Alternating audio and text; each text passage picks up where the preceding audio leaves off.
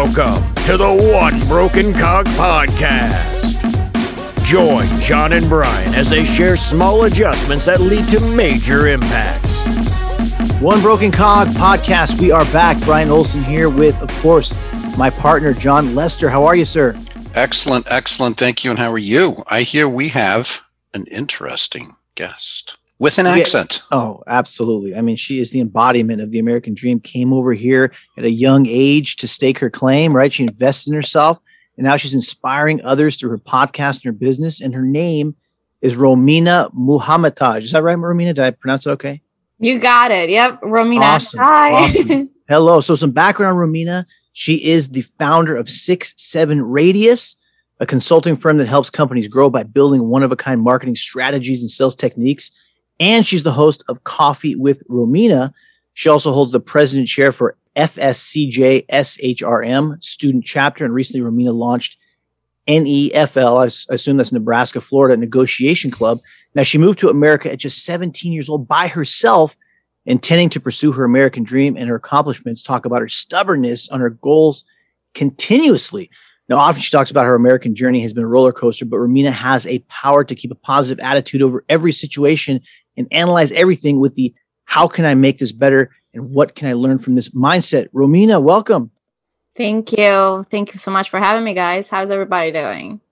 Excellent. But Brian, I think that maybe it was the Northeast Florida Negotiation Club. I don't think she's in Nebraska, you know? Yeah, it's Northeast Florida. Yeah, Northeast. Yeah, you see, you have to write these things out for me, or I'm just going to read them verbatim, Romina. Well, I thought Nebraska was more interesting than Northeast Florida, but we're not going to go there. Yeah, I really want to see now. If there's a city called Nebraska in Florida, that would be interesting. That would be interesting. Yeah, I thought it was like a connection between like the Midwest to the, the East. I'm like, maybe there's something here. I don't know. This is interesting. So yeah, thank you for clearing that up. I appreciate it. So what is that, Romina? Real quickly, let's take a quick segue. What is a negotiation club? So besides being a club where we negotiate, it's actually founded from Philip Brown. It's a negotiation institute based in London. And we have international students where Philip Brown, actually the founder, he created this negotiation cards, which are really amazing. And they come with different stages. So the first stage would be a set budget. The second stage would be a budget and a tactic. And the third stage would be a budget and multiple tactics. And how you separate those is into buyer's cards and seller's cards. So for instance, if, John and Brian, you guys were negotiating right now, John, you can be the buyer and Brian can be the seller. I will show you one card and Brian would get the other card. And you guys have to negotiate with one another without knowing what's the budget for each party. You have 3 minutes to negotiate and see if you can get to an agreement. And at the end of it, you're going to try to find out what was the tactic that the other person was assigned and try to see how do you feel about the whole negotiation without knowing their budget. So this way we'd be able to do a lot of practice. And then once you see the budget, you're like, ooh, I need to improve my negotiation because I left a lot of money on the table, or I did really good because I got a lot more compared to their break even. So it's a lot of practice that we do in the club for that. Is it primarily students? It's students. It's professionals of different careers. We do every other Thursday for our chapter, and we have a speaker that comes from a negotiation world. We actually have next week somebody coming and talking about emotional intelligence in negotiations, and it would be a different attendees, really. Interesting. Okay. All right. Didn't mean to completely throw you off course there, Brian, but it's always fascinating when we find some of our guests doing things that we just haven't heard about or thought about before. No, I love it. I know that Romina, you're a negotiation expert. Would love to dive into that, but first would love to understand how you came to make the decision to move to America to begin with. I know you come from Albania. When was that moment when you knew I have to go to America and find my fortune there? Absolutely. So the great Albania, right? I was born and raised there, and my mom was one of the lucky winners for the diversity visa program. It's the DV program through USCIS. So what essentially is foreign citizens can apply for it, and it's a 2-round process, which lasts about 2 years. And it's a randomly selected. Once you put one family member, can put their whole household members in it. So my mom won the green card process through that. And therefore, me, my brother, and my mom and my dad won the green card too. So in 2005, we first came to America to receive the green cards, the Social Security, all that fun stuff. But they had business back home, so we did the kind of like the back and forth just to keep the paperwork for a minute. But I always loved America. I don't know, I just felt like it was kind of like at home feeling for me, even first time I visited. So I wanted to move here, and my dad actually was able to find a foreign exchange program for me to move here when I was still under 18.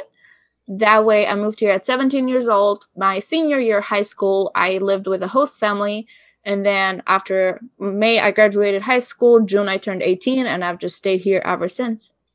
It's amazing. It's great. And I know your father had a big influence on you early on. He had a lot of different businesses, and I know that you followed him around and he influenced you. Maybe talk a little bit about the influence he did have on you, what you learned from him, and how you parlayed that into your ventures here in America. Absolutely. So both of my parents actually had business back home. My mom was a CPA, so she did the accounting. She held, different clients, their whole accounting process, deal with taxes, IRS system like it's here. But my dad was more the face-to-face business compared to mom just being on the back end. So my dad actually had a business that would sell construction items, and the construction items would coming from Egypt, from Croatia, or from different manufacturing companies all over Albania. So over summertime, I used to just hang out with him, or even during regular school years, he would say, hey, you're not going to school tomorrow. You're coming with me in a business fair because I need an assistance from an extra person. And you already know what I sell. You already know the prices, know the process. So this way I would be his pretty much like on-call assistant during my school year. And then over summertime or weekends, I would work with him. So what we would do is go business to business and negotiate prices such as bricks, tiles, any construction thing, white cement, because construction is very different back home. It's not like America.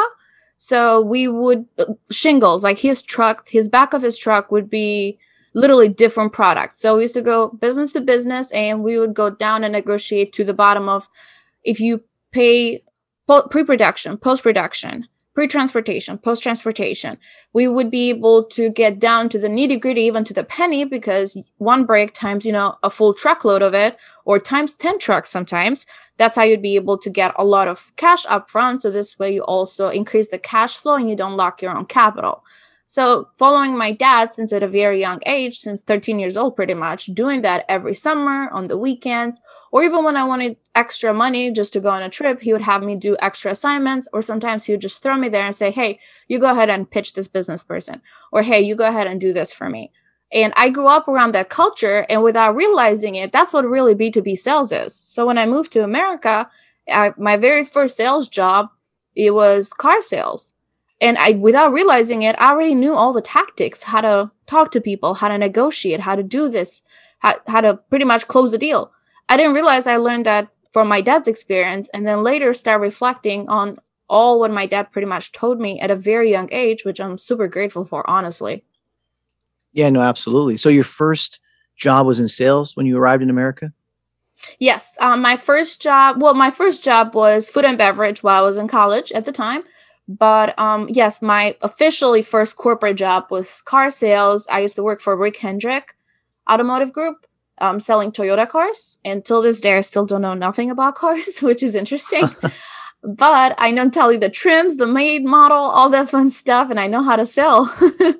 But if you ask me about engine, transmission, how a car functions, I don't know nothing about that. But I can do numbers. I can work numbers for you. That's awesome. So negotiating was your bread and butter when it came down to selling cars. Yes, absolutely. That. And I'm really big into creating relationships. And I'm not the sales pushy person that would just try to make a deal for you and then just move on to the next thing. Whatever I sell, whatever sells, industry I've worked so far, it's always creating that relationship. And if something is just not working for you, I will not push a product for you. I will tell you, hey, you can go this route or this route. And I find my morals and my morals have to always align with what I sell, because tomorrow I don't want you to hate the whole industry just because of Romina. Try to, get a sale and just get a commission for a month. So I'm always striving to create those amazing relationships too, because if you think about it, that's how you also create amazing referral system as well. Yeah, no, absolutely. I totally agree. Do you think that, coming from another country, You always hear this with immigrants. They have such a great work ethic because they really appreciate the opportunity in front of them. Do you find this to be mostly true where in certain situations that hustle beats talent when talent doesn't hustle? Like maybe selling cars, you may have outworked some of the other employees there. What do you think? Absolutely. I mean, I'll tell you this. I'm not a special talented person, but I'm a very hardworking person.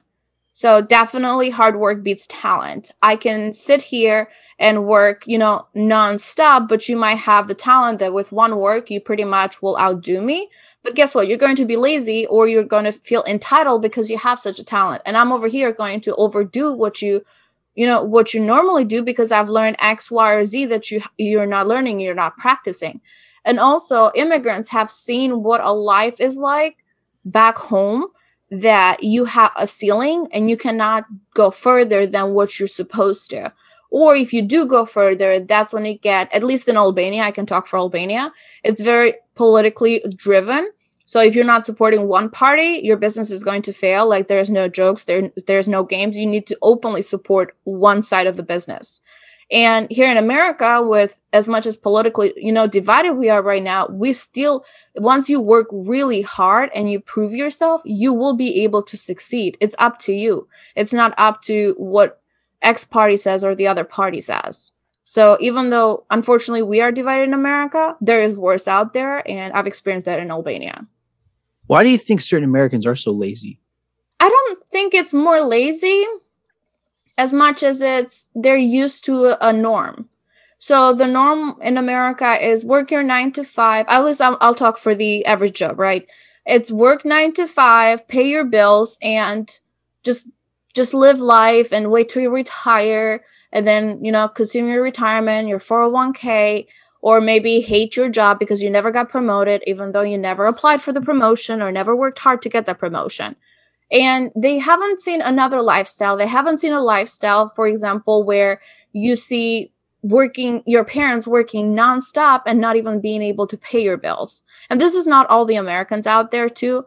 This is the majority of Americans, because if you really notice the entrepreneurs, the people that are very successful in their life, they came from struggling families and they wanted to be that, the breaking point to change the path of their family's history.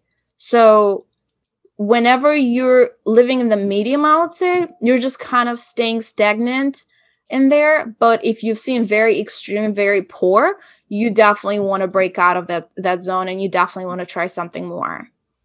Yeah, no, absolutely. Now, Romina and John, before we jump into your business, 6-7 Radius, I know when you came to America, you met somebody, right? You didn't meet somebody back in Albania. You met them in America. And I know you're on record talking about the fact that you had this relationship and, of course, ended in divorce at a very young age.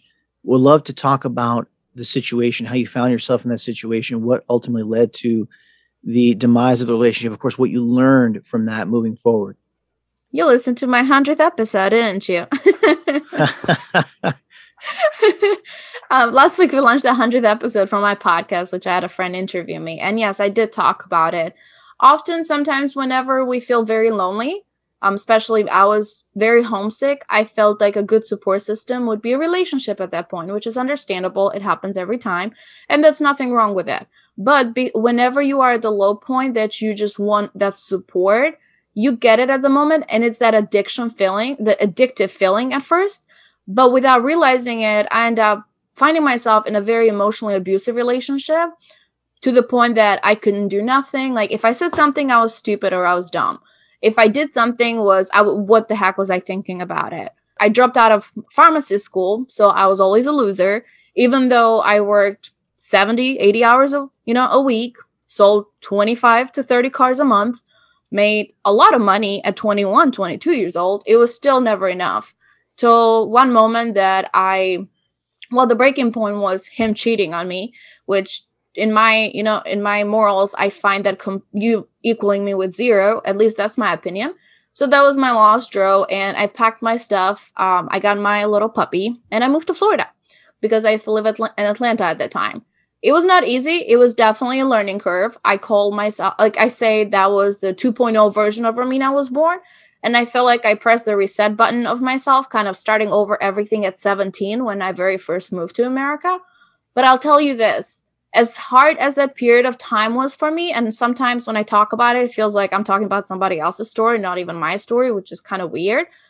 But I'm very grateful that happened, because I'm the person that I am today because of what I went through. I know what it's like to be at the rock bottom. I know what it's like to have $3 in your account for months, not even be able to go outside, living off your parents for a couple of months because you're so broke emotionally, mentally, that you cannot do nothing else but, just drink all day. So I've been there. And then I had a wake up call that I had to just take charge of my own life and take my life direction to a whole nother place. And that's what I did. And that was my 24th birthday that I decided to take my life to a whole nother path. And I'll be 29 in a couple of months. So I think it's been going good. So what was the seminal lesson? When you had that wake up moment, what did you walk away from? I had to respect myself no matter who I had in front of me. I had to respect myself to raise my voice on what I thought was right and what was wrong. And if I cannot have a conversation and be respected, then unfortunately I'm in the wrong environment and I have the wrong people around me. So I need to change my environment.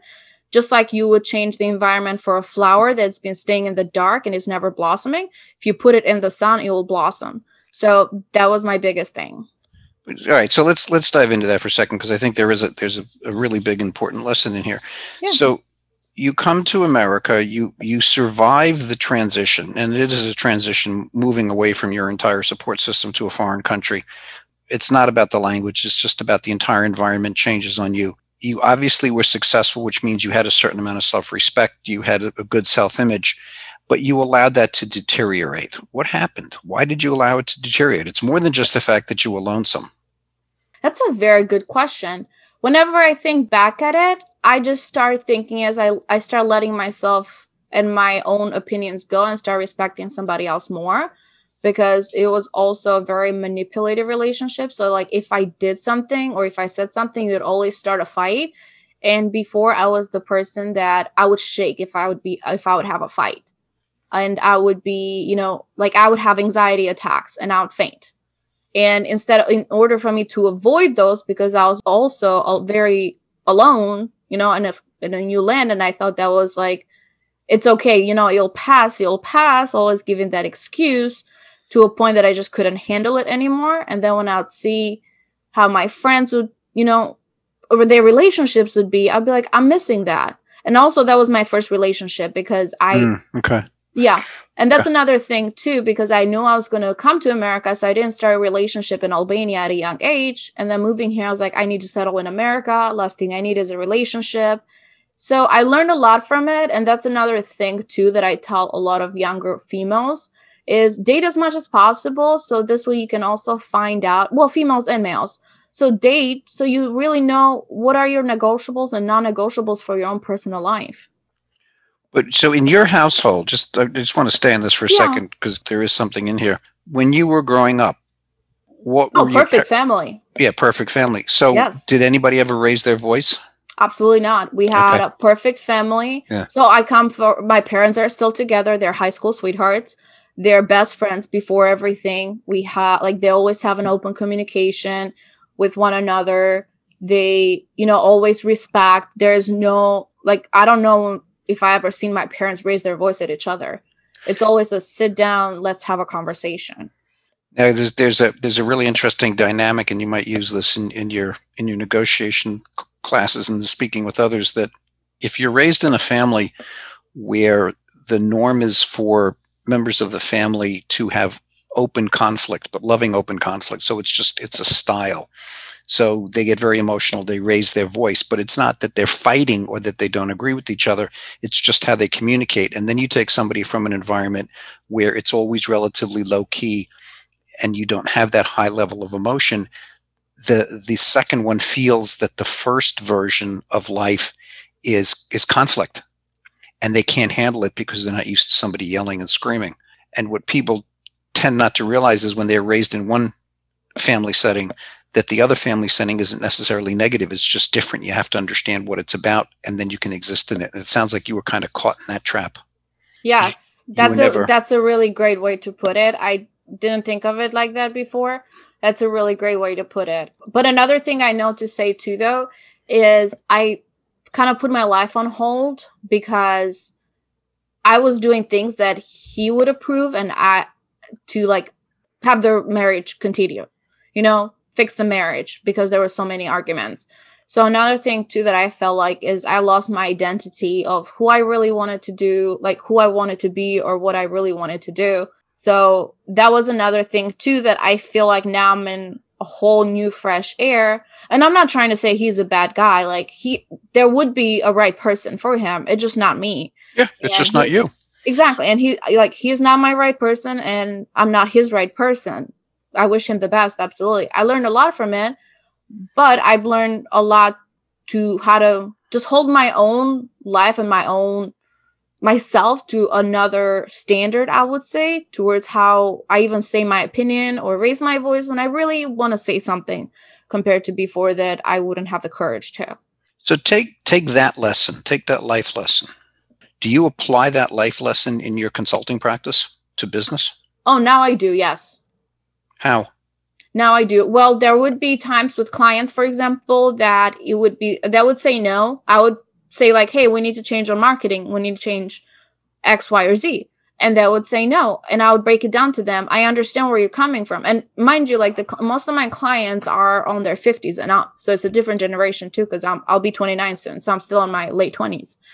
And I will break it down to them in a very polite way, of course, to the point that they'll say, sometimes they would say, I see what you're saying, but I still don't agree. Or sometimes they'll say, I see your point of view. So instead of changing the whole thing, let's actually just change just this thing. When before I would be worried or scared to actually say my full opinion. Mm-hmm. I hope I'm explaining that correctly. No, you are. You are. You have a perspective. They have a perspective. Doesn't mean one is right and one is wrong. Correct. And before, I would be worried of what somebody else is going to think also, because I got judged so much if I said my opinion. Yes. So I kind of took that as that's going to be everybody's, in every situation. Where now, as I still say my opinion, if you take it personal, if I don't agree with you, then I'm sorry, we're just not having an open communication here. Right. But I'm willing to talk to hear you out, and then you hear me out, and then we can try to learn from each other too, even though we might have very different opinions. Yeah, Brian and I, when we started One Broken Cog, and we were trying to understand the basic tenets of the organization, the basic belief structure. One of the beliefs that we have and we adhere to very strongly is that if the prospect can't admit that they can at least be part of the problem, if not all of the problem, we can't do business with them. Yeah, and you have to have that open communication. You have to have that, even if I'm doing something wrong, like call me out on it. And I'll very welcome that. You have to have that. Yeah, interesting. No, it's true. And you bring up a great point, John. Even in relationships, and people are, it's all one sided. You're in a heated argument or debate, and you're firing it off at that other person, and you don't stop to think about maybe, gee, what have I done here? That ownership of it, and to see, hey, is there something I could have done differently? And owning part of that, sitting down and really hashing it out right after the emotion is gone. That's a great, great point. Romina, would love to know about when you did get married at such a young age. What was your parents' reaction? Were they supportive? Did they bring up any concerns? They were supportive. They were supportive, I would say like 70%. They were not a big fan of him, but they supported it because it was my decision. They never told me no, or they never told me exactly what they thought of him until I got divorced, which I was like, well, thank you guys. At this point, your opinion doesn't do nothing. So why didn't you tell me before? you wouldn't listen. Yeah, that's why. Well, you have to have that conversation. I'm your child. What's the good of you telling me about a conversation you had with him before we even got married, and you thought it was really it was a big red flag? So what's the point of you telling me 3 years later? There's no point. So don't even tell me. But they supported it, like I said, because it was my decision. They were not fully on it. They're a lot happy. They see me now, and they're a lot happier seeing me happy. Are they in the States or are they back home? No, they're in the States. They moved here 2.5 years after I moved to America. I still lived in Illinois at the time. Yeah. And they moved to Florida, and that's why I moved to Florida to propose. Oh, okay. Mm-hmm. Oh, nice. Okay. No, they're here. My parents and my brother is here. The rest of the family is overseas, but just them. Right. Okay. All right. That's great. So Romina, now 6-7 Radius, right? When was that moment where you decided to start this business, and how has it been going thus far? Oh my goodness. So I work, like we talked, I worked sales my whole life pretty much, but I did a change from sales to marketing project manager.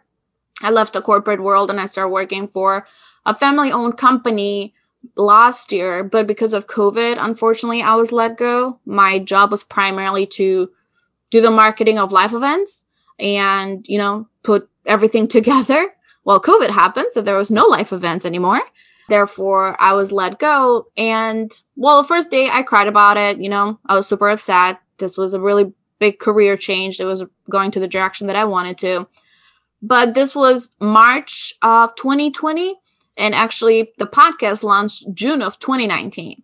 So I kind of got lost in the podcasting world. And somebody that I interviewed actually was like, hey, I want to start a podcast. Can you do the editing for me? And I was like, okay, I can do that. So he had me do the editing for him. And then he's like, hey, do you know how to do email marketing? Because I'm not really techie and also looking for a new person to do a new website for me. Do you know how to do so? I was like, I know how to do that because I've taught myself how to do that before. So started little projects here and there. And I'm like, okay, well, I'm into something. And then another person asked me to edit their podcast and another person. So I'm like, okay, well, how about I start a business? And that's where 6-7 Radius was born. We started with small clients at first. And throughout, when COVID broke, everybody was on Zoom. So through my connections, I always, jump to any Zoom meetings that would talk about sales and negotiations because I just love that area. And that's where I also ran into Philip Brown, the founder of the Negotiation Club. And throughout the negotiation role plays, he's like, you're really into something. He's like, how do you feel about opening the Florida chapter? Well, there's 2 of us from Florida. So I opened the Northeast Florida chapter. And another guy is opening the South Florida chapter. So this way we'd be able to manage, 2 chapters in Florida. And really the business was born after COVID for me because I just kept pushing and kept trying to get somewhere and not just sit here and cry of what happened with my life because of COVID. Yeah, no, absolutely. What were some early challenges you faced starting the business and how did you overcome them? Oh my goodness. So early challenges, I would say number 1, just trying to manage clients because I always worked with clients, but it was not like I didn't do the accounting. I didn't do the secretary, the operation, the sales. Like I had a specific job. I didn't have a lot of hats on. So it was challenging at first to kind of think from accounting perspective or even knowing how much to quote a client, because whenever you work sales, typically you already have a set price for the sales, that this is your MSRP, for instance, or this is your break-even point. You're going to try to do more than this. So it was a struggle on its own just to learn also how much to quote clients per services. And a lot of new entrepreneurs struggle with it at first because they don't know how much to charge. They feel like if I anchor the price first, it might be too much. They might tell me no right away. But if I anchor too low, am I cutting myself short? So that was a process on its own to try to learn how much to quote, what's too high, what's too low as well. That's great. That's great. Do most people come to you for help with sales or is it more PR? It's both. 6-7 Radius is branched in 2. So one of them, it's sales and negotiations training. For example, we just finished with a client. He reached out through a podcasting connection again. He reached out. He's like, hey, I know you're really good in sales. And, I heard you talk in a meeting that we had. I really need help with, with my salespeople. So long story short, I end up helping him with his commission structure. He was overpaying his salespeople. I had to explain to him, the sales professional, how they take commission, how they think of it. Why should you change it? Why should you pay, less, but increase the bonuses? So we did a whole commission structure, restructure for him. And also the other part of the business is podcasting, PR. So PR includes marketing, includes, podcasting, includes them being exposed to more media channels as well. So the business is branched out into 2 mini branches at the moment. I'm sure the salespeople really loved you after you got through with that group, huh? Well, no, they actually end up making a lot more money for the month. Oh, nice. Okay. Yeah, because their commission structure was set up in a way So if you sell like my product, every month you're going to get, let's say, $500 for it, right? And then at the end of the year, you get $500 set for the year, for like every month, 500. Now, you know for a fact that you're going to get $500 every month. So if you get like 3 or 4 sales, you're like, okay, I'm kind of sad. If you want to put your standard at like $3,000 a month, I'm kind of sad. So you're really not going to work hard to get more sales. What we end up doing is increasing that upfront commission for them. So because every month, clean slate a month, every month, the sales professional think they have to start from scratch. They have to start from zero. So long term, the salespeople now are making a lot more money in the monthly, and they are increasing the productivity, of course, also with the cross sales that they start doing too for another product that they're implying. So the sales professionals are making more money in the long term, and they're more motivated to work because how it's structured. That's great. Great work. Do you think most salespeople and entrepreneurs that you work with struggle more with attitude or aptitude? I would say attitude personally, because a lot of people also let their personal life, which we are humans, we are emotionally wired to do so, but let our personal life get to our work, or let like what one client told us, let us take to the other sale, when you can have the worst day ever, but that one phone call you can make with the client can literally make your commission for the whole month, depending on what industry you work.